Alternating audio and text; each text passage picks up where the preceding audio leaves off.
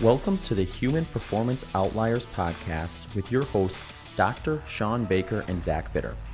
At Human Performance Outliers podcast, we dive into a wide range of topics revolving around health, nutrition, and physical fitness. If you enjoy the show and wish to support us, please visit patreon.com/HPO podcast. If you do not use Patreon but still wish to support us, please also consider checking out our PayPal page at paypal.me/HPO pod. The link to both of those can also be found in the show notes. Finally, please consider subscribing to us on your favorite podcast listening platform. Now, on to the next topic. Recording. We're not recording. Now we're recording. Yep, now we're up. Hey, Phil, so we've got Phil Castellano. Castellano, how do you say it? Castellano? Castellano's just fine. Well, how do you say it? Oh, actually, it's a Spanish name, so it's Castellano. Castellano. Okay, I was going to say Spanish, the double L sounds like a Y. Yeah, no, exactly. And you are, and I saw you said you went to school UC Irvine, and so I'm literally 10 minutes away from Irvine right now. I'm in a place called Laguna Hills. So okay. I don't know where are you located currently? I'm actually located in Garden Grove, 3 miles away from Disneyland. Nice. Well, you're darn near a neighbor. So we've had quite a few Californians, like my neighbors on the show that I don't know. We had Dr. Angela Stanton on the other day, who does some migraine work, and she's up in Anaheim Hill. Oh, okay. So we're all in the same neighborhood. We have to have a big HPO podcast meetup at some point, maybe. Yeah, because I used to be in Newport for a while. Oh, okay, yeah, definitely knows where that is. So Zach, let's so give us a quick just intro for people that haven't heard of you or met you before. Just kind of give us a little bit of your background, and then we can get into some what I think is going to be some very interesting topics. Sure. Well, I'll tell you what. I'll tell you how I got into medicine, and then I'll tell you how I got into what I do now. Back in high school, I was actually a long distance runner, track and cross country. Not thousand. At least my coach thought I could make a run of it, and so those were my plans. Unfortunately, my senior year, I ended up with a partial Achilles tear at the beginning of the track season, right on the actual scrimmage meet. So that was the end of that dream. So after that, I said, I'm gonna, being competitive and all, so I'm gonna do medicine. I'm gonna go pre-med. So I did that, and I did it for a year, and I thought, boy, I don't know if the squeeze is worth the juice. It was just too much time, too much effort, and all my friends were out having fun. And so I went, at the time I went to computer science. I said, forget it. This is too much. And I did okay, but it was a lot of work. And, I was doing it for all the wrong reasons. But unfortunately, during that time that I went computer science, my mother actually came down with cancer. And I went to all her appointments. Being the college kid, and since I was pre-med, everybody said, you should go and help her out. And my mom didn't speak English, so it was a little bit tragic. It was difficult to see. I didn't really know anything, and just seeing the whole system from that perspective was tough. And at the end of it, things didn't turn out well. She passed, and so that was rough. And I was talking to a friend of mine, and I said, you know what, I could do better than that. She was dismissed a lot. I mean, it was a sad thing to see, but I figured I could do better than that. And so those friends of mine were pre-med, and they talked me back into going into pre-med, and so I did. And it's different when you're motivated, because I was behind, and so I had to double up on my class. I had to do all that stuff. And I remember one finals week, I went 8 hours of sleep for the whole week. I slept for 8 hours, and I did really well. And it's just amazing what you can accomplish when the motivation is there.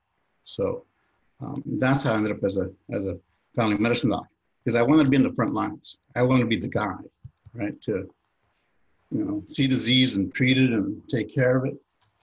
And so that's how I chose family medicine. Unfortunately, that's not how really the system is set up. So I ended up at Kaiser. I did a Kaiser residency, and then I did a Kaiser you just kind of get taken up into the system. And so I became a partner at Southern California Kaiser. And being bilingual, I was given pretty much every diabetic patient in Orange County. And that was my life. One diabetic after another diabetic. And back then, our appointments were 15 minutes. And so the nurse takes, roughly 8 to 10 minutes to do her thing on the computer, get all the drugs put in, because that's the time when we're getting computerized. We're going on a medical electronic health record. And so she would take up about 10 minutes of the patient's time, and now I was left with 5. And you have a diabetic that's got they're on 10 medications, they're coming in for 10 different problems, and you got 5 minutes. And I did that for a while, and I wasn't doing anything. I wasn't changing anybody. I wasn't curing anything. And I would sit, after work, even during lunch, I would sit at my desk and look outside a third-story window out in the parking lot and think, there's got to be a better way than this. I'm having no impact, none whatsoever. I'm just pushing drugs. If you don't have a drug, if you don't have a problem I can give you a drug for, you don't have a problem, And that's kind of how we were taught. And it just didn't make sense. And so I came across this, I was actually watching TV one day, and I came across 60 Minutes of all things. They were interviewing the guys from Cenegenics. And I don't know if you guys are aware what Cenegenics is. It was the first anti-aging clinic or institute that popped up back in the late 90s. And they were talking about using testosterone and growth hormone to treat and prevent disease. Now, I knew about testosterone and growth hormone because I have I follow bodybuilding. So I knew steroids from that perspective, but I had never thought about steroids as a preventative or as a, protective measure. And that's what these guys were talking about. Like, wait a minute, how did I miss that information? How come no one ever talked about that? Because they put up some of their stuff on the internet back, they were trying to make their case. And so a lot of the information they had, they would put online. And being curious, I actually looked up all that stuff. And now, the claims were kind of really out there. I couldn't believe what they were saying. So I got the information. I looked at one of the good things they did, every slide that they put up, or every lecture they gave, there was a footnote with the research paper. So I started researching all the articles. And holy cow, they weren't lying. What they said was exactly what was on those papers. And so they started doing IRBs, and they started putting on information on some of the results they were getting. And it was pretty amazing stuff. Now, the problem was once you open your eyes to a new thing, you can't really close them again. And once you have a certain bit of knowledge, you just can't,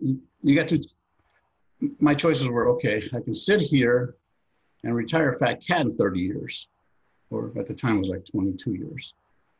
I was there for 8. Or I can do this, follow it, chase it, and see where it leads me. And that's what I decided to do. So I left Kaiser, and after looking into this stuff and getting all the papers, doing all the research, all that stuff. So that's when I left Kaiser and started doing this on my own. So that's how I ended up as a age management or anti-aging doc, as you guys would call it.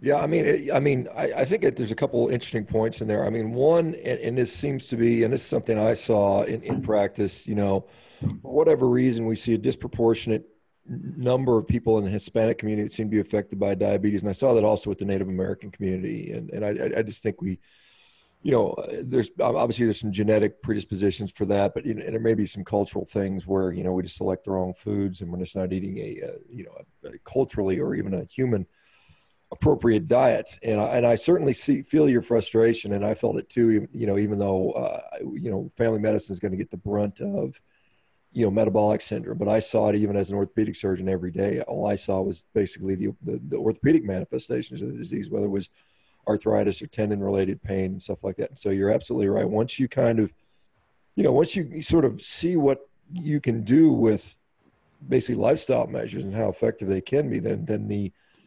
the prescription pad becomes less desirable for you if you, I guess I wouldn't say as an ethical person, but as somebody who has a real desire to truly help people, then you find that, and your frustration with the system, with the 15-minute visits, which really turn into about 5 or 6 minutes of actual patient physician time. And then there's EMR and coding and billing and, and compliance and making sure you're hitting your metrics and making sure you get X amount of your patients are on this drug. And, it's a very much pro-pharmaceutical system for sure. There's no doubt about that. And so tell us, what are you doing, kind of these days, and how has your practice evolved? Well, let's talk about a little bit about diabetes. And, back in medical school, we had very little education on nutrition, and nutrition should be the foundation for diabetes. And regarding the Hispanic population, the corn has been genetically modified so that it can, tolerate more drought. So it isn't the same corn like it was back in the 70s and 80s. It's different.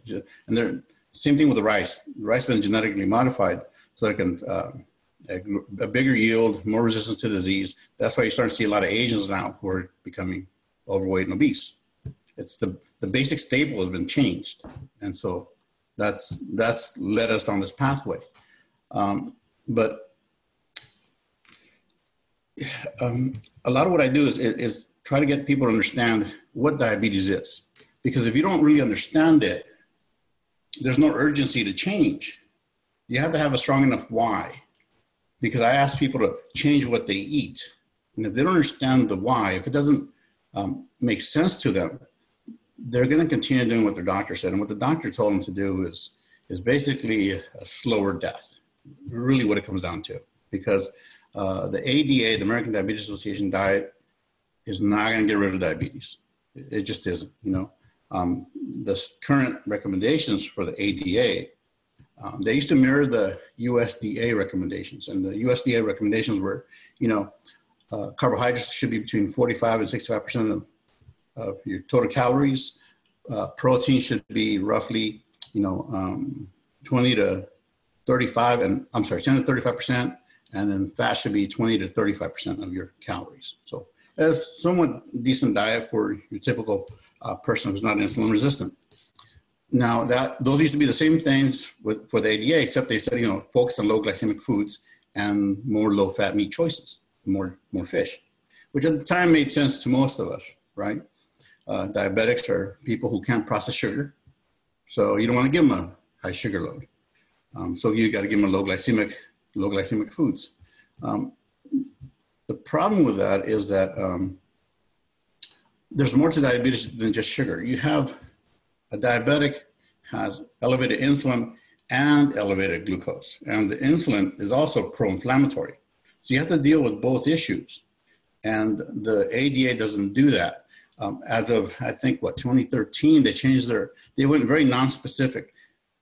It's just my opinion that they don't put it anywhere, but it's my opinion that they understand that what they're doing isn't enough, but they can't take credit for it, or they don't want to take blame for it. So what they do is they slowly, gradually change the recommendations. And they went from specific standards to saying, well, there isn't really now a specific diet for any one diabetic. It just depends on personal choice, which kind of is mind-blowing because you used to make recommendations. Now you're just kind of leaving it up to the individual person, right? That doesn't help anybody, really.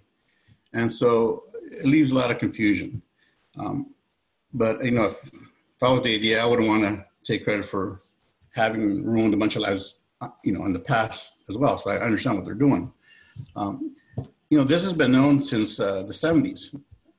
If you do enough research on the web, you can actually find that the USDA knew that a high carbohydrate diet was going to lead people down to the insulin resistant route, metabolic syndrome, and diabetes. But the problem was that if you look at the documents, now the documents that I saw looked real to me, but you never know, they could have been fake, right? But the documents I saw, they were posted on certain websites, said that even though they were aware of that, they didn't want to necessarily affect the economy, because Big Ag has a big lobbying group, and so those changes will be implemented slowly over time. Let's go. So let's, Zach, we back on record. Yeah, let's just kind of start into this topic about diabetes in general. And you can see I got a custom insulin background for us for the show, because we know, the traditional route for treating diabetes is a lot of drugs and exactly more drugs until you end up on insulin, and then you start chopping off your toes and feet and ankles and limbs, and I've done a lot of those, which is unfortunate to see. I think it's an absolute failure of the medical system when we're chopping people's limbs off. But anyway, talk a little bit about what your experience is with diabetes. I know you wanted to talk quite a bit about that and kind of walk us through. Why don't you walk us through the traditional diabetic, the way you were taught, because you said nutrition was not really emphasized, and what you taught as a day-to-day family, general medicine practitioner, how you dealt with diabetes as opposed to what you think is maybe the more appropriate way to do it these days. So let's say someone comes in and they're, we always do a fasting sugar in the morning. That's just a standard basic lab that we do. Basic cholesterol, fasting sugar, kidney function. We try not to do a whole lot of things, right? Because it's the digger you deep, the more stuff you're likely to find, right? And so you leave it cursory. This is, I'm not saying anything that isn't being done. And so anybody who's gone to any primary care doc in an HMO setting, they get some just basic blood work, right? CBC, if you're male and you're over 50 PSA, they may check your liver, they may not. They'll do, fasting sugar, cholesterol, kidney function, just basic stuff. And if the sugar comes up under 100, you're fine. Everything's normal. Well, the problem is, even the sugar under 100 isn't necessarily normal. As soon as it starts creeping above in the 80s, you are now insulin resistant. And what that means is you're probably looking at metabolic syndrome, obesity, diabetes down the road. Kaiser did a study, and they came out with this easy formulation to figure out your chances of becoming diabetic.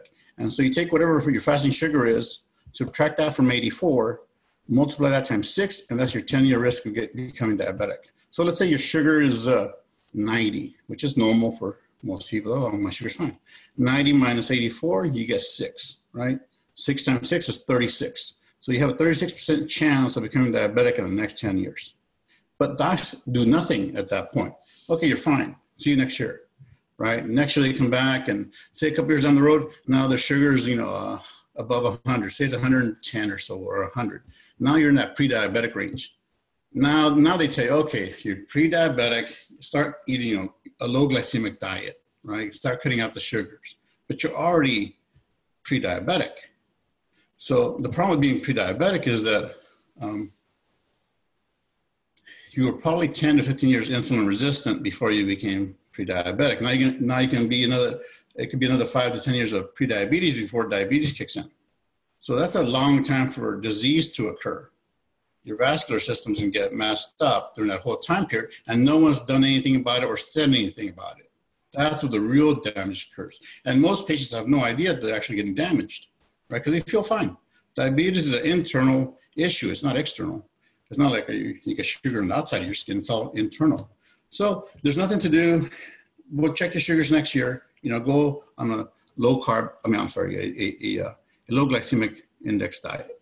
And we may refer them to the diabetic educator, or take some classes about nutrition and cooking.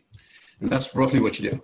You don't do anything until the fasting sugar goes over 125, or their A1C goes above, 5.7 or 6, 6.5 as far as being diabetic. So that's when medications come in. Now you can do something. Now I'm going to put you on metformin, twice a day, 1,000 milligrams depending on dose. Might start with 500, but I'm definitely going to put you on metformin. And you're probably going to need a second drug because metformin usually isn't strong enough. So then I'm going to go with sulfonylurea type medication, glyburide, glipizide, right? And then I'm going to max those out. to try to get your sugars on. At best, they may drop your sugars, your A1C by 1 or 2 points max. And then I have a third agent if those two don't do it. So the whole point is to get your sugars roughly under 7, hemoglobin A1C under 7. And so we check that every 3 months or so. If that doesn't do it, then there's always a fourth oral agent, or we can switch on over to insulin. That's what we do. And then on top of that, so you got possibly those 4 drugs, maybe 5 if you're on insulin. Now we got to also put you on cholesterol medication because that's standard protocol. If you're diabetic, you can get cholesterol medication because you die 9 to 10 years younger than your typical non-diabetic because of you have increased risk of cardiovascular disease, right? And now you also got to put them on a hypertensive medication because you want to protect the kidneys. So they put them on an ACE inhibitor because you got to protect the kidneys because you're diabetic. They end up with renal failure. So you got to give them, you got to control their blood pressure and you got to protect the kidneys. So now you put them on an ACE inhibitor or, if they get issues with that, then there's, other ones you can use like Cozar. It's a next generation medication. And sometimes you got to put them on diuretic or other, calcium channel blockers or beta blockers, depending on how non-responsive the blood pressure is. So now you have patients basically on 10 medications that didn't necessarily have to have any of them. That's a lot of medications. Just back when we used to write scripts, I would spend my whole 5-10 minutes writing scripts for these diabetics while they're talking. It took that long to give them 10. So computers actually help. Now you can just click on the medication and it's faster. But back in the day, you had to write out these medications by hand. So it was like a lot of medications for diabetics. So, and now you have to follow the liver, their cholesterol, their kidneys, and you got to see them every 3-4 months to make sure they're doing okay. And, so that's the life of a diabetic, So, and unfortunately, once they're on medications that lower sugar, they always end up getting hypoglycemia. So they're always eating. What happens is they eat a high carb meal, they take their medication, the medication acts over hours and it drops their sugars 3-4 hours down the road, and now they're hungry. They gotta raise their sugars up. So now they have to eat. So they're always going up and down with their fasting blood sugar or their random blood sugars. They're always going up and down all day long. So they're hungry. They're being damaged with a high sugar. They drops. They're hungry. They're being damaged with a high sugar. They're hungry. They're being damaged. So it's a lot of glycation that occurs internally, And so that's how we manage diabetes typically. That's what family medicine docs do.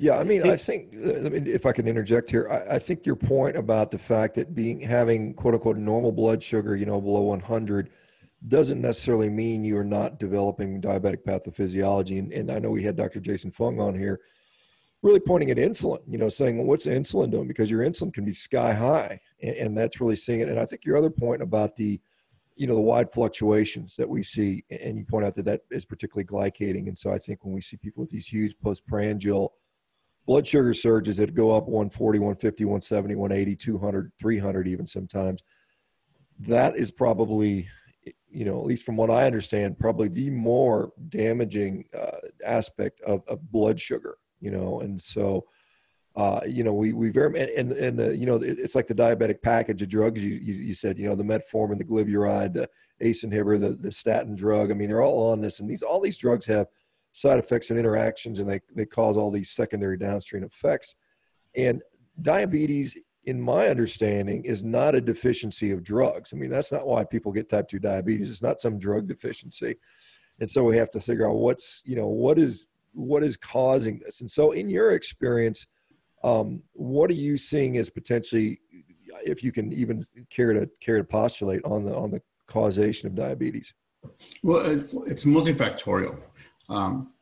But now we're talking everything from, insulin resistance, which is just the overexposure to insulin because we're just eating way too many carbohydrates, and your body can't keep up. Your pancreas just can't keep pushing. We're redlining our pancreas. We're beating it with every meal, and we're pushing it, and it just can't keep up, right? And one of the things about glycation, see, when you get these high sugar levels, what happens is that sugar can stick to anything without any enzymatic reaction needed. It doesn't need any energy to stick. It'll stick to protein, it'll stick to lipids, it'll stick to your DNA. And so what's supposed to happen is, yes, it'll stick around, but then as you go in between meals and you're active, your sugar levels drop. And what's supposed to happen is it's supposed to come off of those molecules. It's supposed to come off the amino acids. It's supposed to come off the collagen, and it's supposed to be readily available for use. But in today's society, that never happens. So we never get those lows where we have to draw from those resources. So it stays on there. And if it stays on there for more than a couple of weeks, it becomes a semi-permanent bond. It's called shift base. And if it stays longer than that, then it becomes permanent. It becomes what's called an Amadori product. And those are not likely to come off.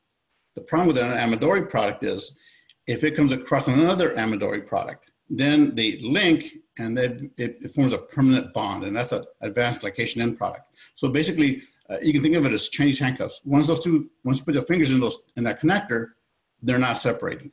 And that's bound for life. And that's what causes a lot of the micro and macrovascular damage, even in your DNA. So, and your enzymes. Your enzymes are made of proteins, your cholesterol is made of lipids and proteins. So all that stuff gets glycated. And that's what causes the damage, even the nerve damage. Hey, Phil, if I could just go back to something you mentioned earlier when you were kind of explaining the standard recommendations for dietary advice for diabetics. You had mentioned that one of the recommendations was to eat lean cuts of meat versus, I suppose, fatty cuts of meat. Yeah. Do you know what the reasoning behind that is? Is that just like an attempt at the fear mongering behind saturated fats? And I'm glad you asked about that. Here's the deal. When we're in medical school, we're all told that saturated fat is the cause of heart disease, right? Mm-hmm. And diabetics are predisposed to develop heart disease. So the last thing you want to do is give a diabetic a high-fat diet. That's what we were told. So that's why we put them on a low-fat, low glycemic index diet in hopes of preventing heart disease. The problem is what we were taught was wrong. And I'll explain. We were bamboozled, here's the deal. The article came out in JAMA in 2016. I guess this dentist found the records from the sugar. There are a lot of lobbying groups that Congress deals with. And one of them was called the Sugar Research Fund. I don't know if it still exists or if it changed its name to something else. But they found all the internal documents in one of their old warehouses that this dentist happened to have bought. And she went through them and she published them. Actually, so it's in the 2016 JAMA article.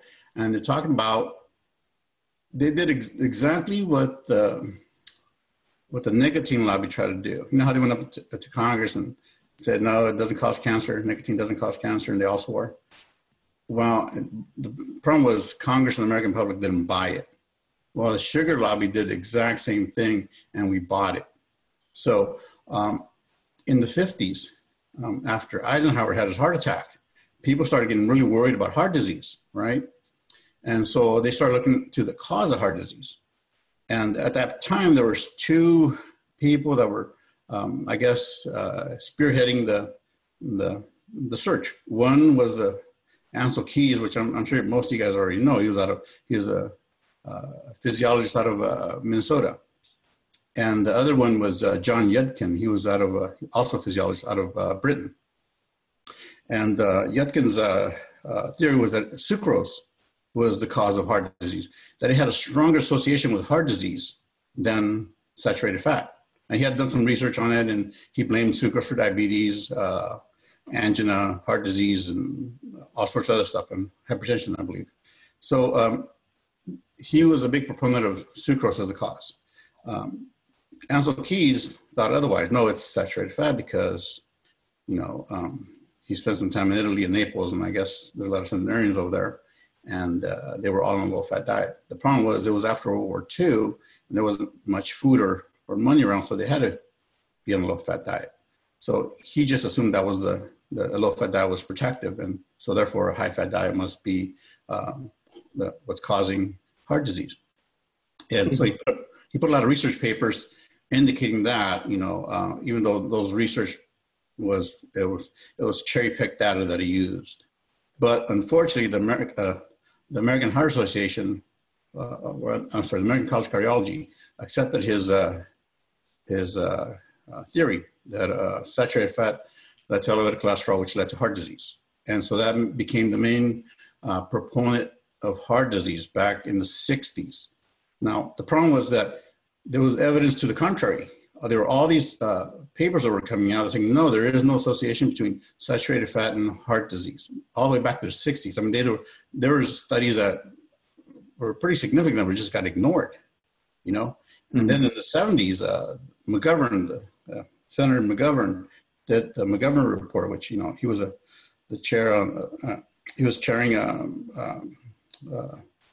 they were looking into poverty, and then kind of doing an evaluation on, on nutrition and health. And so they accepted Key's recommendations as far as, what a healthy diet should look like. And that's where the food pyramid started kind of evolving from. And so that's how we ended up with a, 25% grains and starch, 25% protein, and 50%, non-starchy vegetables and fruits. That's the current ADA recommendation. So it's kind of evolved into that over time, despite the fact that people all along have been saying, no, that theory doesn't make any sense. There's too many holes in it. It makes no sense at all. Back in 87, the Framingham Heart study came out, 30-year data, and it showed that saturated fat was associated with heart disease up until the age of 50. After 50, if your cholesterol cholesterol was associated with heart disease up until 50. After 50, there was no association. As a matter of fact, if your cholesterol dropped after 50, your incidence of heart disease went up. But that's not what they wanted to hear, so they kept digging, right? So that's why the Framingham study is going on over 60 years now. It started back in the late 50s. It's still going on. They're still looking for that one proof. And so that was the 50s. In the 60s, we've known, or it's been known that they've done trials where they'll run, saturated fat diet, 80 grams of saturated fat with 80 grams of olive oil or 80 grams of corn oil. And despite the fact that the olive oil and corn oil groups couldn't sustain that much intake, they were down to I believe 60 grams, 48 grams at the time.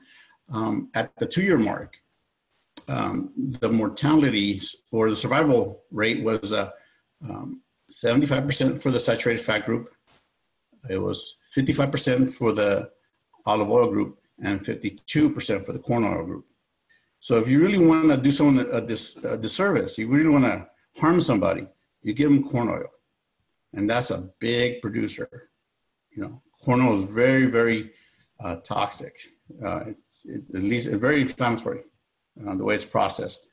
Yeah, what you said is really interesting. I think we've had a few podcasts recently where we've gone on a bit of a history lesson with where some of this information has come from historically. And, one topic that came up that kind of works parallel with what you described with Ancel Keys stuff was the study on the Okinawans in 1949, where they looked at their diet and they just happened to forget to let us know about the decimation of the pig population right before that study took place during the World War. So it's like you look at someone who's 60 years old in 1949 from Okinawa, it might look like they have a very low meat, very low fat diet, but in reality, the majority of their life was, rich in things like pork. And it's something we talked about with Bart Kay that we had on, where it's, in some cases, it's not that these studies that we're seeing are necessarily like deviant or flawed to the core, but it's only one piece of the story. And we're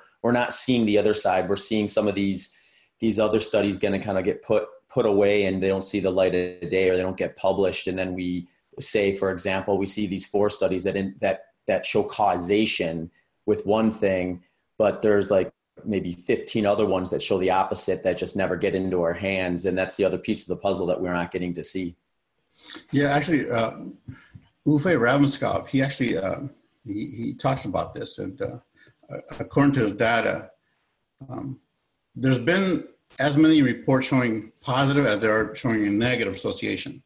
The problem is that the ones that show a positive association get played out 6 times more than the ones that don't.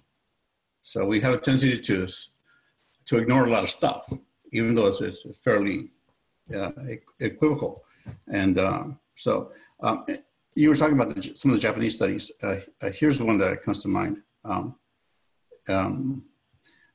It's called the J-LIT study. I don't know if you ever heard of it. Japanese lipid intervention trial. They looked at cholesterol levels and mortality. And what they saw was that, they treated them with Mevacor. They dropped their cholesterol down significantly. What they noticed was that, well, there's 2 major studies that they did. On one, the people who had the cholesterol levels of the J-LIT study showed a U-shaped survival curve. And the people with the lowest death rates had cholesterol levels between 193 and 228. And which is, pretty significant. It could be because, at the time, cholesterol was, the setting was set for 200, and now it's kind of been blurred out, and we don't follow total cholesterol anymore. But there was another study by a researcher named Nago, N-A-G-O, and what he found was that similar results. Survival rate was best at roughly 193 to 228. But one other thing that he's noticed was that if the cholesterol dropped below 160, you were roughly 6 times more likely to die from heart disease and 3 times more likely to die from suicide. From cancer. So when we start messing with people's cholesterol, we really start seeing some pretty significant findings because it's an essential component of life. You can't live without cholesterol. Aggression goes up, depression goes up, suicide goes up when your cholesterol levels drop below 160. If your cholesterol level drops below 140, you can't really make testosterone. So, that might explain why a lot of vegans get angry quickly, right? Because if you're not making progesterone's a hormone, especially in women. It goes to your brain, hits the GABA receptors, and it calms you down. It kind of acts like Xanax. So without that, you're not calm. You trigger quickly. I'm not saying that's the cause. I'm just saying. Hey, folks, Human Performance Outliers podcast is growing. And due to the growth, we are looking to take on some new sponsors.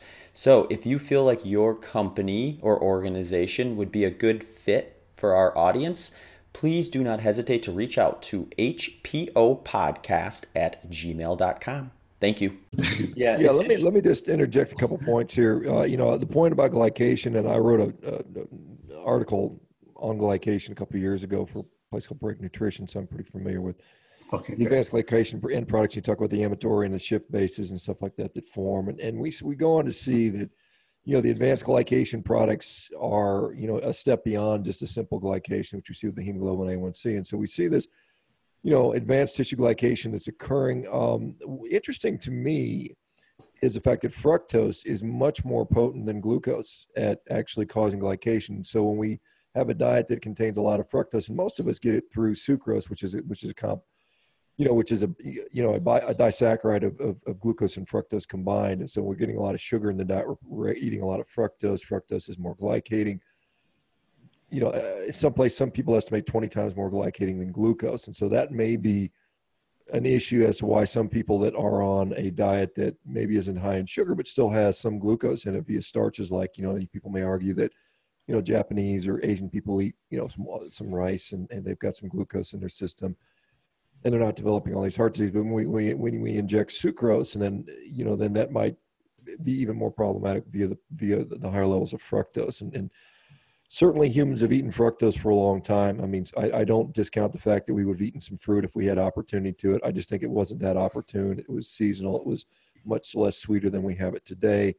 And then your point about the corn oil, and we can extrapolate that to soybean oil and canola oil and, all the various different industrialized, hexane derived, multi-step, highly refined oils that are in our diet now are certainly leading to not only advanced lipid endpoints, because we've got, or advanced peroxide, lipid peroxide endpoints, or end products rather. So we see those things happening as well. And I think it's just a common, as you said, it's multifactorial. There's a combination of things. We can point to smoking and not exercising, and too much alcohol and not enough sleep and too much time staring at a screen. There's all that, but the food is still central in my view. I think it's a very central aspect of it. So let's fast forward on to, because we can talk about papers all day, and we can point to a lot of papers that support our position, and we can point and conversely, there are a lot of papers that you can point to that don't support the position. And is it epidemiology? What's the methods? What can it actually tell you? Can it indicate causation? Is the hazard ratio extremely low? Is it high? Is it even meaningful at all? And I think there's a lot of meaningless data out there, quite honestly. I think, in my view, most of the nutrition research doesn't tell us really anything. It's hypothesis generating at best, but then we don't do the randomized control trials that we need to do. And the problem is people will say, well, it's too expensive, it's too difficult, therefore let's settle for this inferior science and try to make money off it. What ends up happening. And that's why I think you see this, this sort of promotion of particular studies that sell more drugs, and we see the ones that that may not indicate that they're on a back shelf or they don't get published or something like that. But let's talk about, so what do you do today? How do we treat diabetes today? How do we treat sick people? What works? Well, here's what they should do, right? Because a diabetic has, like you said earlier, they have high insulin and they have high sugar levels. So you want to give them a diet that will predominantly not affect those two values, right? The problem is carbohydrates do both. Carbohydrates raise insulin and they raise glucose. So that's the last kind of thing they should really be on. Now, so the question is, well, if that's the problem, is there a number they can eat? Is there a portion of carbohydrates that's okay? And there actually is. Now, so if you want to keep carbs low, then you have two other things you can look at. Protein and fats. How much of those should they have, right? Well, based on a 2,000 calorie diet, most people can't really eat more than roughly 20 to 25% of the calories from protein. They're your standard person, roughly 100 to 125 grams of protein is kind of their max that they can eat in real food. So then that leaves you roughly 50% or 1,000 calories in fat. And how's a diet that's 50% fat, is that tolerable? Is that harmful? Well, most studies say that it's not. All the low carb diets are typically 50%. And when you look at when you compare them to a low carb diet, the cholesterol parameters always seem to improve on a 50% caloric diet. So ideally, they should roughly be on a high fat, high protein diet. Now, as far as how much carbohydrates can they have, here's what the research showed. Now, they've actually done this where they put people on a diet that's 20% carbohydrate, and they do just fine. Their A1Cs drop to normal. So diabetes seems to resolve. So it drops about 2 point more than others. So they've actually done, the papers are out there, and no medication required. And that's what I do with my patients. Basically, I try to get them to a 20% carbohydrate diet. The problem is, they're carbohydrate addicted. I would love them to have less, but there are studies that show that, when you compare a low carb to a high carb diet to a standard American diet, most people will go on a vegetarian diet and they last roughly 3 months, and then they switch. They end up on a SAD diet.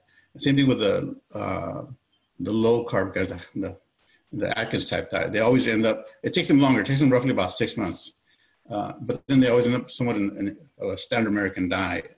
So, we got to have a happy place for these guys so they don't feel like they're completely going to one extreme and unhappy. And so the magic number really is about between 20 and roughly 30% carbohydrates. That's the sweet spot, because at those levels, you still have an impact on A1C. The closer you get to 30, the less of an impact. The problem is the closer you get to 20, it's a 50% or so dropout rate. So, if you want to get a bigger group, you got to give them a little bit more carbohydrates. So when I put people on my diet, I usually give them around 25% carbohydrates because I don't want them to completely let it go. So that seems to be the actual numbers if you're diabetic. Now, in that 25%, we ideally you want them to have low glycemic. Starchy vegetables and grains seem to be okay. I prefer they don't eat a lot of fruit, like you mentioned, because it gets converted to fatty acids really fast, and they also glycates at a 10 times the rate, or 20 as you mentioned. So yeah, that's typically what I do with my patients. It's really interesting. It seems like there's like this balancing act between what would be ideal versus what is kind of achievable or adhered to by the individual. And when you get down to some of those kind of classic ketogenic levels, it does seem like there's some folks that are like, have no problems sticking to that and they love it. And maybe that's just a time to kind of like really let that type of a process really set in. But when you're dealing with someone who's, already got type 2 diabetes, like they probably don't have a whole lot of opportunity to just like goof around and figure out if it's right or not. They need something that they're going to be able to adhere to. And, from my experience, the 20% carbohydrate intake, like that just really gives you a lot more flexibility in terms of like being able to, I guess, I don't want to say get away with a mistake, but I mean, that's really probably the way most people are going to look at it. If you can have 20% carbohydrate versus like less than 5%, you make that mistake and you don't beat yourself up over it because you've got some wiggle room to kind of adhere to it still at that point. Yes. I've actually put people on carnivore. Especially the bigger guys. There's people, you have to kind of know the patient, but there are patients that some patients are just all in. When they do a thing, they just go all in. And those people do really well on carnivore. But they're few, unfortunately. I would prefer, keto, carnivore, those are all great diets for someone who has diabetes. But, like I said, a lot of diabetics are diabetics because they have a tendency to really overdo the carbohydrates. It's like an addiction, and unless you really motivate them and explain to them the reason why you need to change, they're just not, they're fighting their own nature in a sense. So they got to be really motivated. They got to be highly motivated. And that's part of what I do. I listen here, this is what's coming. This is what's coming. And so, because they have a tendency to put that in the back burner. I don't want to think about it, right? Today is more important than five years from now. So if they're highly motivated and they're all in type of people, I've had people have dramatic weight loss on carnivore and keto as well. Yeah, it's interesting, and obviously, it pleases my heart to see more and more physicians, being open-minded enough to put people on a meat-based or carnivore diet, because I do think it can be very effective, particularly for things like metabolic disease and diabetes. It's almost a no-brainer. And yeah, you're right. I think a lot of guys, you tell them go eat a bunch of steaks, and they're pretty happy. And so, it's if we've gotten past the fear, well, and so let me ask you with regard to that, because a lot of even physicians still, in fact, majority of physicians will say that's a bad idea because of the, concerns around cardiovascular risk, the concerns about colorectal cancer. What are your thoughts, and how do you if you tell a patient, hey, I want you to eat, a bunch of meat every day for 3 months or 6 months or whatever, and they come back to you with, they look at you like you've got a third eyeball because they're probably it's the opposite of what they've ever been told. How does that conversation go with you? And let me just as an aside, because I assume you're in a practice now where you have more time where you can actually spend some time talking with these patients, because it's not a 5-minute conversation. No, believe me. No. Typically the way I've set up my practice is I have between an hour and 2 hours to talk to each new patient. Follow-ups are typically 30 minutes to an hour, depending on how many issues we need to talk about. And we always address nutrition at each appointment. Nutrition is basic. That's step one.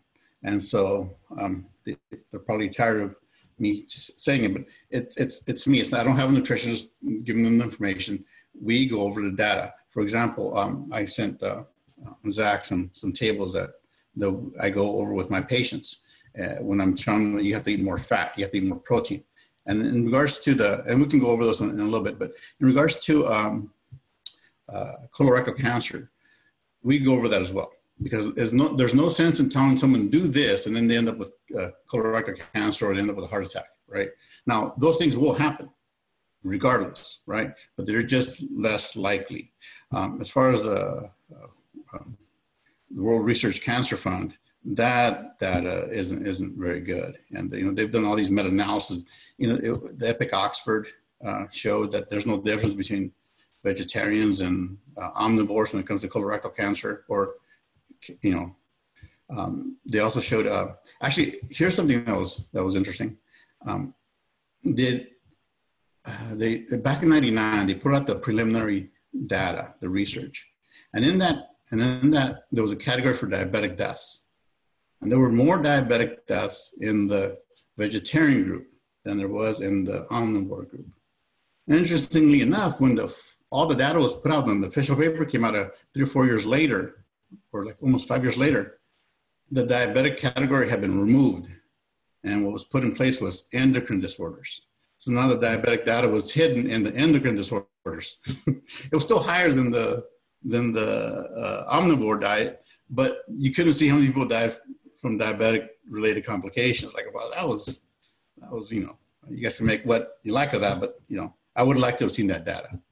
Mm-hmm. So, and same thing with the colon cancer. Epic Oxford showed no association. Oddly enough, Epic Italy showed that there was increased risk of colorectal cancers in the vegetarians. And a couple other studies showed that it's the high glycemic carbs that are more associated with colorectal cancer. The health professional studies, the women's nursing study 1 and 2, both showed an association with glycemic load and colorectal cancer. So it's actually, if you think about it, and if you look at those data tables I showed you, it makes sense because carbohydrates are highly inflammatory. So, it's inflammation that leads to disease. Inflammation, glycation, all that kind of stuff. Yeah, I think when it comes to, and I've made this point, if we get too reductionist, and we look at the World Health Organization's data saying that colorectal cancer, imparts a 17% relative risk, which is, only about a 1% absolute risk. So it's really kind of very small. And again, that's well below the threshold for causation, where we'd like to see 100% increased risk, as per one of the Bradford Hill criteria. But I think, that your point is that there are many, many factors that predispose us for risk for colorectal cancer. And among those are chronic inflammation, hyperinsulinemia, obesity certainly predisposes us for that. And then having, certain GI disorders like inflammatory bowel disease, such as Crohn's and ulcerative colitis. And so I think when you take the overall package and the overall picture and put out a risk profile, and you say that, by me being obese or me having my insulin out of control or me being inflamed, that's going to be much, much more relevant to me developing colorectal cancer than a mere 17% relative risk. When you look at the studies looking at around, obesity and something like that, hyperinsulinemia, inflammation, we start seeing relative risk numbers in the hundreds, 200, 300, 400, 500, 600%, which puts to shame this minor 17% relative risk elevation. And I question how that was done. The methodology that was used to determine that is not very convincing in my view, even though the World Health Organization put that data out there. And, as some people know, that the IRC panel that convened to do that was composed of a high percentage of vegetarians and vegans. And there was it was by no means a unanimous decision. There was significant. Yeah, there's a lot of bias. A lot of bias in that stuff. And so anyway, that is an interesting topic, but I applaud you for being open-minded enough to try that. So tell me about the results you're getting with the patients. What are the results like? How does that make you feel as a physician? What's the difference between 5 years ago and today? This is what medicine should be, right? Someone comes in with a problem, And I take a functional medicine approach to things, right? Beforehand, the patient would come with a problem, and if I had a pill for that problem, then I could help them, right? Unfortunately, the only time we ever cured anything was when we prescribed antibiotics, right? Anything other than antibiotics, we're not curing, even thyroid conditions or anything. We're just kind of treating the symptoms, right? So nowadays, when they come in, now you try to find the underlying cause.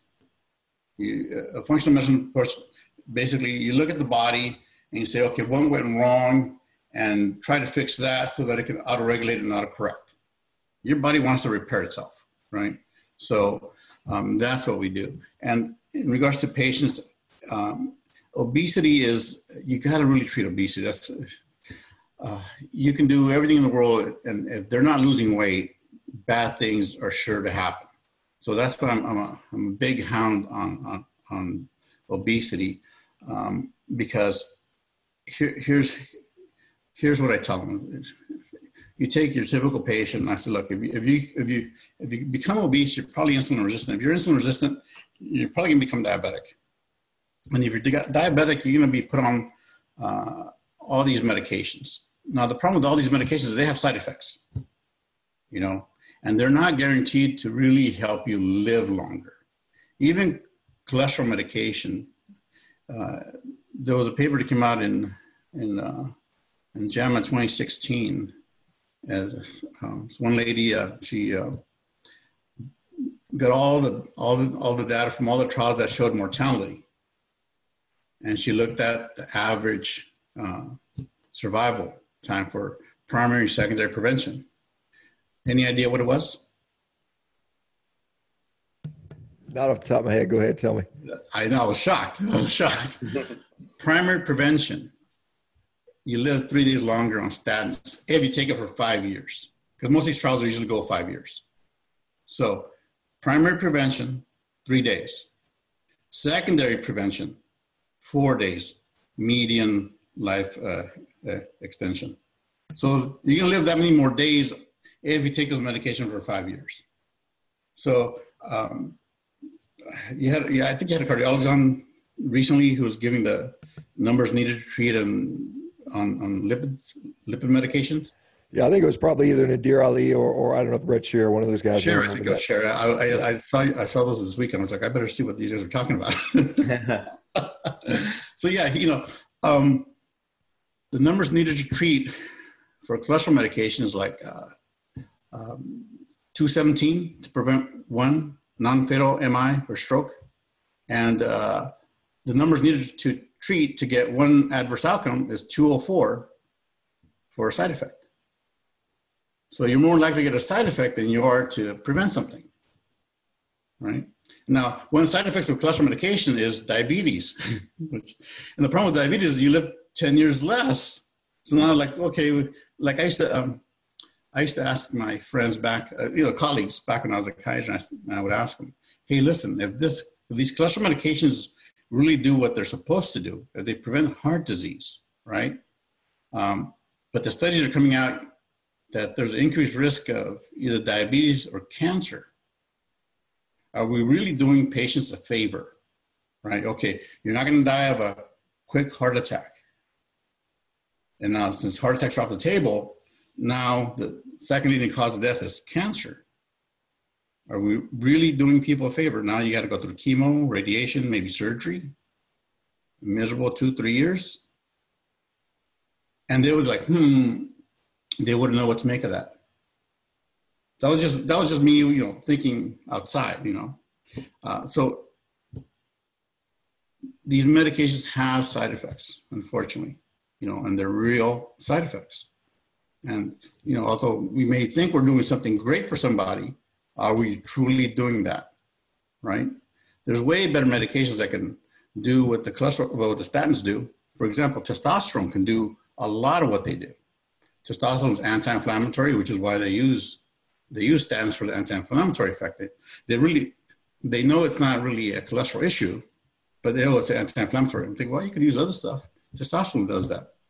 Testosterone raises HDL, lowers LDL, does all that good stuff. But no one talks about that. No one uses that.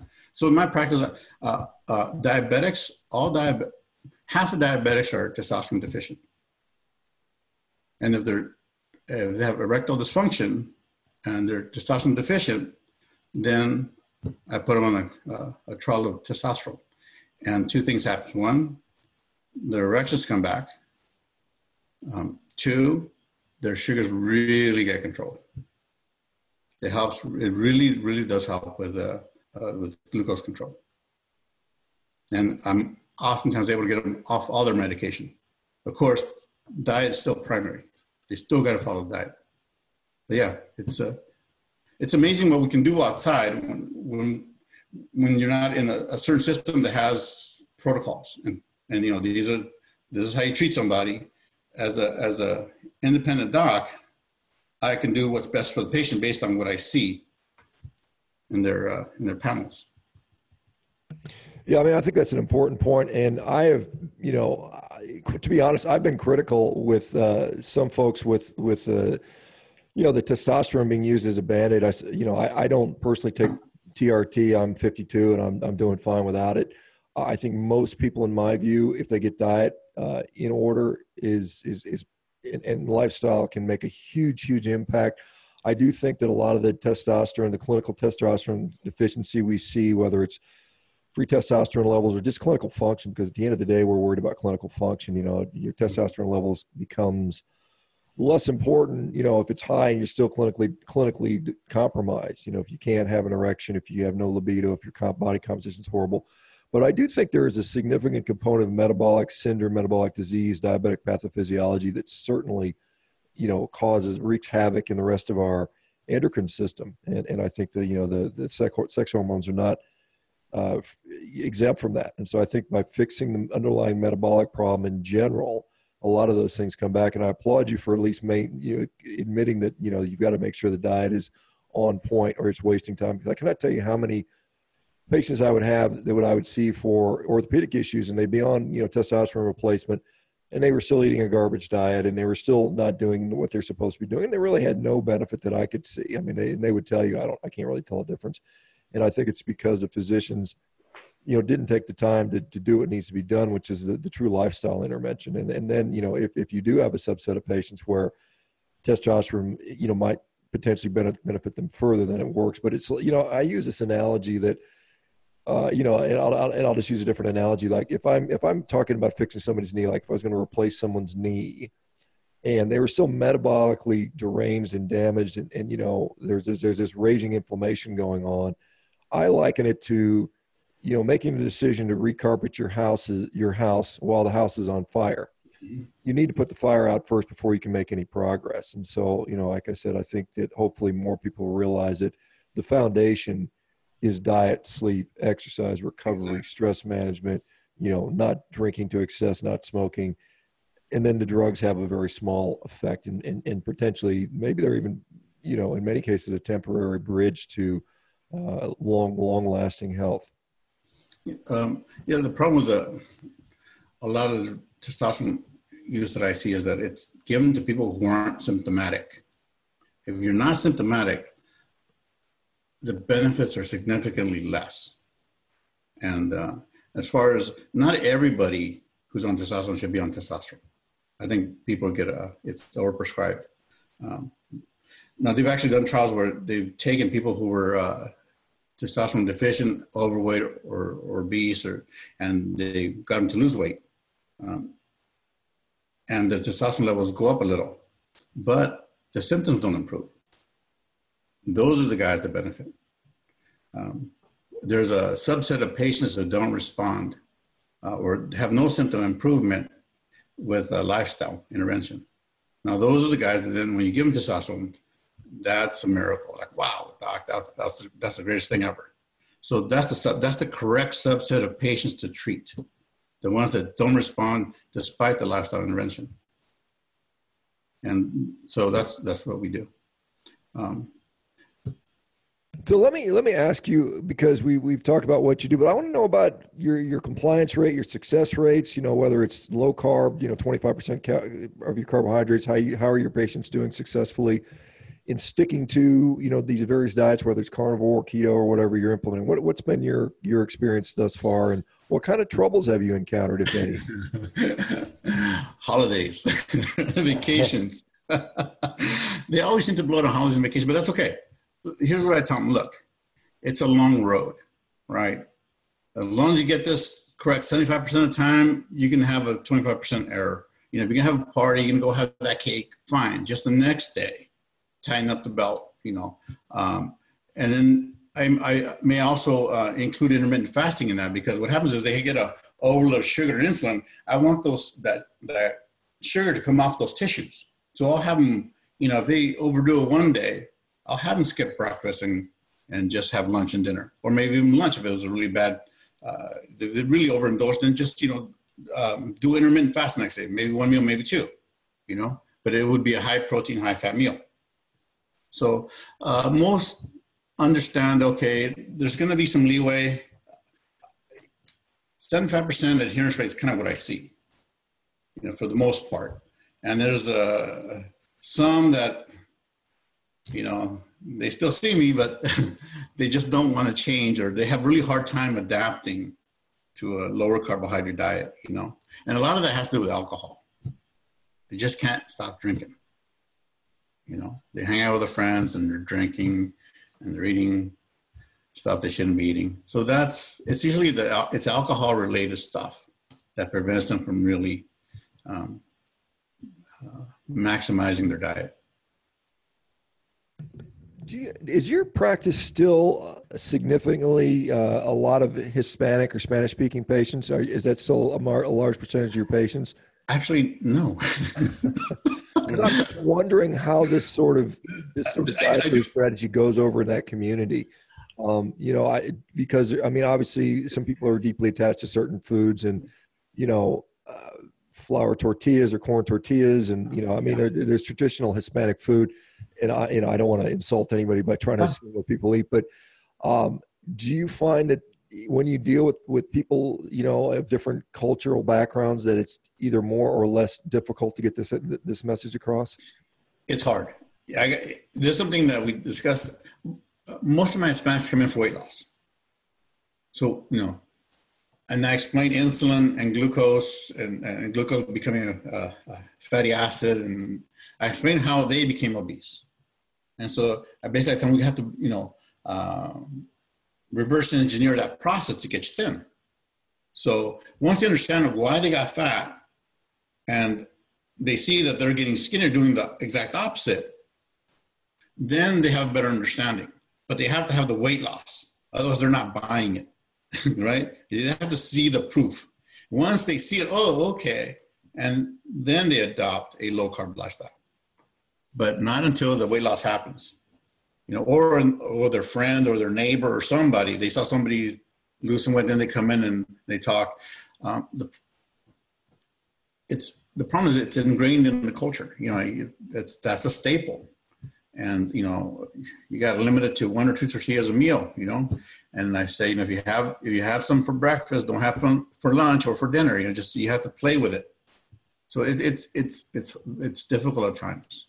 Do you find that and let's just talk about, because this is a very real concern for a lot of people, is cost. Do you find that cost of food to eat a low carb, more nutritious diet is challenging for many people? Because I mean, it's very easy to go to the store and get sodas and chips, and they're very cheap food.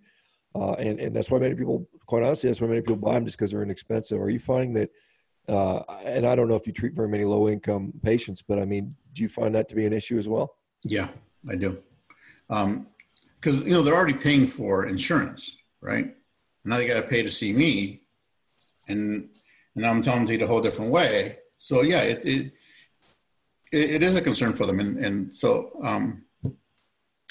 oddly enough, no, it's probably, you know, a lot of the Hispanic stores, because I go in and I look and I shop at some of these places, and their meat prices are actually fairly reasonable. I'm surprised compared to, you know, your standard store. And then it's huge portions. Yeah, I've been in, I think it was at El Super, I think, if I'm not mistaken. Yeah. It's got some up there. Is that what it says in Irvine? They've got. Yeah, there's a couple of them. There's a couple of chains. Yeah, I've been in there, and I was surprised they had like chuck eye steak for like $2.99 a pound. I was like, holy cow, that's a good price. And I mean, and we have a lot of sales on beer. Well, yeah, I'm not much of a beer drinker, but I certainly when I'm looking for meat, when I'm looking for a value on that's not a bad place to go. Yeah. And I think this is one of the things that, I take a lot of criticism for, because I think, there's people that say, well, we should only be eating local grass-fed beef, and that's the only thing we should do. But I think for the reality for many people is they can't afford that. And I do think that, we have to realize that. And I think that even the stuff you could get inexpensively, at many stores, including some of the, Hispanic stores, is fine for most people. My goodness. I mean, it's going to be so much better for you than the chips and the Kool-Aid and the Fanta and, all the stuff that you might otherwise be eating. So, I mean, goodness, I mean, yeah. I hate to see people dissuade people if that's what they can afford from doing that. Exactly. I would rather they eat that, even though it's, it may be a lower quality or, not as ethically raised, but it will help their metabolic status a lot more.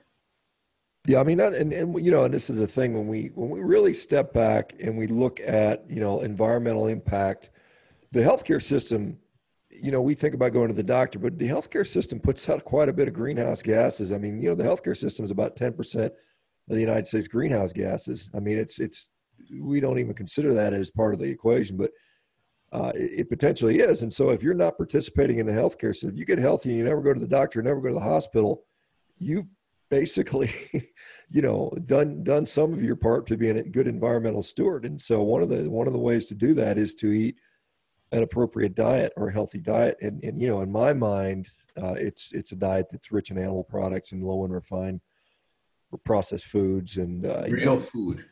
Yeah, real food. I mean, there's always arguments about what's processed and what chemicals are bad, but I think most of us, it's kind of like pornography. We know it when we see it, and we know what junk food is when we see it. And trying to put an exact label on that is sometimes hard. But I think that's kind of just an aside thing, because I think we get so reductionist on trying to eliminate one thing, and this is what's happening in the agriculture industry. They were told you got to reduce your water footprint, your greenhouse gas footprint, your feed footprint, and they did that. I mean, the animal agriculture did that tremendously well. I mean, they've reduced the usage of those things by something like 25 to 30% across the board over the last several decades. And, because we've asked them to do that. And, much better than some of these other industries like, mining and oil and stuff like that, where they haven't made as much of an impact. And so it's, it's dangerously myopic to sit there and focus on one thing and say, this is the only thing we need to work on, when there's so many more variables. It's so much more complex is what I've come to learn. Zach, what else should we ask about?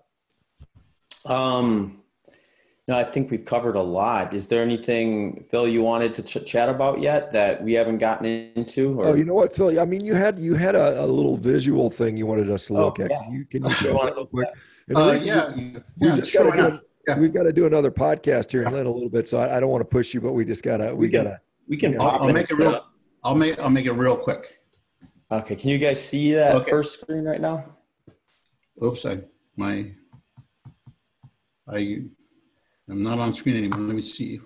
I can. Yeah, you might have to maximize your screen when it goes on. It minimizes. Okay, yeah, there you go. Okay, I'm back. Oh, oops. There you go. Okay. You see it? Yeah, I can see the serum cardiovascular disease risk markers. Basically, even up till now, when your doctor checks your cholesterol, he basically checks the top four things: total cholesterol, your LDL, which is the bad cholesterol, the triglycerides, your HDL, which is the good cholesterol, and that's it. And they make guesses about your risk of developing heart disease. But let me get rid of this little thing, something here on my screen here. There's so many more values that can be checked. LDL type B, that's the small particle cholesterol that gets underneath the lining of the basement membrane and leads to plaque formation. It gets eaten up by the macrophages and becomes foam cells. The VLDL, that's a cholesterol that's put out by the liver, and in the serum becomes LDL, the second one up on top. Your lipoprotein A, that's very similar to LDL. It's atherogenic. Your ApoA1, that's basically, it's a component of the HDL, which, when you're at risk for heart disease, that drops along with HDL. And your APO, B, and C, those are subcomponents of the VLDL. So these are all kind of interrelated. And the only things that go down are the protective ones, the HDL and the ApoA1. So this is what a really bad cholesterol panel looks like. This is what's called an advanced lipid panel, or a cardiac IQ, or a VAP, or NMR lipoprotein profile. So there's so many more things your doctor can check. And then at the bottom you have a CRP, C-reactive protein, that's associated with heart disease, and so is insulin resistance. So that's typically, if your lipid panel looks like that, you're at high risk of developing heart disease. So what I did was I just went through the scientific literature and I looked at what happens to all these markers when you have a high-fat diet. And if you look at the next slide, I'm comparing on the right are the original values for someone who was at risk of heart disease, and on the left are what happens when you eat a high-fat diet. So people are afraid because total cholesterol goes up and LDL go up. So they go, oh yeah, it's bad for you, see? But what they don't realize is that triglycerides go down, which is, protective. Your HDL, which is protective, goes up. LDL type A is a big fluffy cholesterol. It's too big a cholesterol to get underneath the basement membrane, so it's not considered atherogenic. So that's protective. Your VLDL drops, which is a good thing. Your lipoprotein A drops, which is also a good thing. And your ApoA1, which is protective, goes up. The APO, B, and C also go up. So there is some risk of heart disease. That's why a lot of these studies show, some studies show positive association, some studies show negative association with heart disease and fat. And then also on high-fat diet, insulin resistance drops because fat doesn't stimulate insulin release. So that explains some of the mixed studies that we used to see. But if you go to the next slide, a long time ago, when they did these studies, they didn't subtract the trans fats from the diet. See, trans fats are what the fats that are found in oils, and they're chemically different from the natural trans fats that our bodies make, or animals make, or plants make. It's because they have the double bond on the wrong end, and so that's why it's the trans position instead of the cis position. And so when that happens and we consume those fats, we get a really high inflammatory reaction. So because your body doesn't recognize them. So when you cook with these oils, this is what you tend to see. So I looked at all the research that showed trans fats and cholesterol profiles and their effect. And so the total cholesterol goes down. And that's why the government says, yes, use margarine, use vegetable oils, because look, cholesterol lowers. But if you look at the rest, it's all red, meaning everything goes up. Even at the bottom, your inflammatory markers, CRP goes up, insulin goes up, endothelial dysfunction, which is, the beginnings of atherogenesis, goes up. Interleukin-6, it's a marker of inflammation from fat cells, and tumor necrosis factor alpha, this is also a marker of inflammation. So basically, it's a big inflammatory response from the trans fats. They were never separated. They were all lumped in as a trans fat. And so if you think of them as evil twin brothers, the trans fats did all the bad stuff, and the saturated fats got the credit for it. So that's why a lot of these research papers show that, saturated fats are bad for you. But if you, and this is kind of where most people leave it at. They never really looked at the effects of carbohydrates, or at least I haven't really seen anybody really attack the carbohydrates as far as, what do they do when it comes to heart disease? And if you go to the next slide, I'll show you what carbohydrates do. A carbohydrate-rich diet does the following. See, it lowers total cholesterol and LDL, so people say, oh, it's good for you, right? The problem is everything else goes up. Triglycerides go up, which are harmful. HDL drops, which is protective, so you lose your protection. LDL goes up, VLDL. So all the little markers, so the subunits, go up, and even insulin resistance and glucose, which are both inflammatory and cause damage. So if you go to the next slide, when you line them all three, if you line the three, there you go, and you compare them to, on the left is the saturated fat group, right? They're trying to blame that for heart disease. The second one, that's someone with a really bad cholesterol pattern, someone that has heart disease. The third one, that's the trans fats.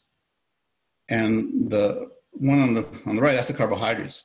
So if you were just to look at that at a glance, there's very little green, very little protection other than when you eat a high saturated fat diet. And so this is what I show my patients as far as, okay, this is what the science says. And this is what we want you to eat, because you have some protection over here. You got very little to none protection when you eat all this other stuff. I mean, that's a very stunning, when you put it out like that, and again, you're right. Most people don't, they don't get past the first four markers, the total cholesterol, LDL, HDL, and triglyceride. And so it's very important to realize that there are so many more factors.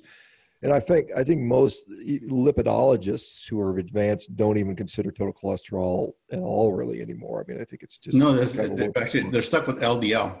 Yeah, they're stuck on LDL and its subfractions and components, and we didn't get into oxidized versus glycated LDL, which is probably also important when we talk about the potential for atherogenicidity. But that's just tremendously informative information. That slide I think is particularly helpful. Where can someone find you? And let me ask you, because you may or may not know, I've started something called the Animal-Based Nutrition Network.com. We're looking for physicians and other providers that are willing to treat and offer patients, animal-based nutrition models to help with whatever condition they're in. So hopefully you'll be willing to be part of that.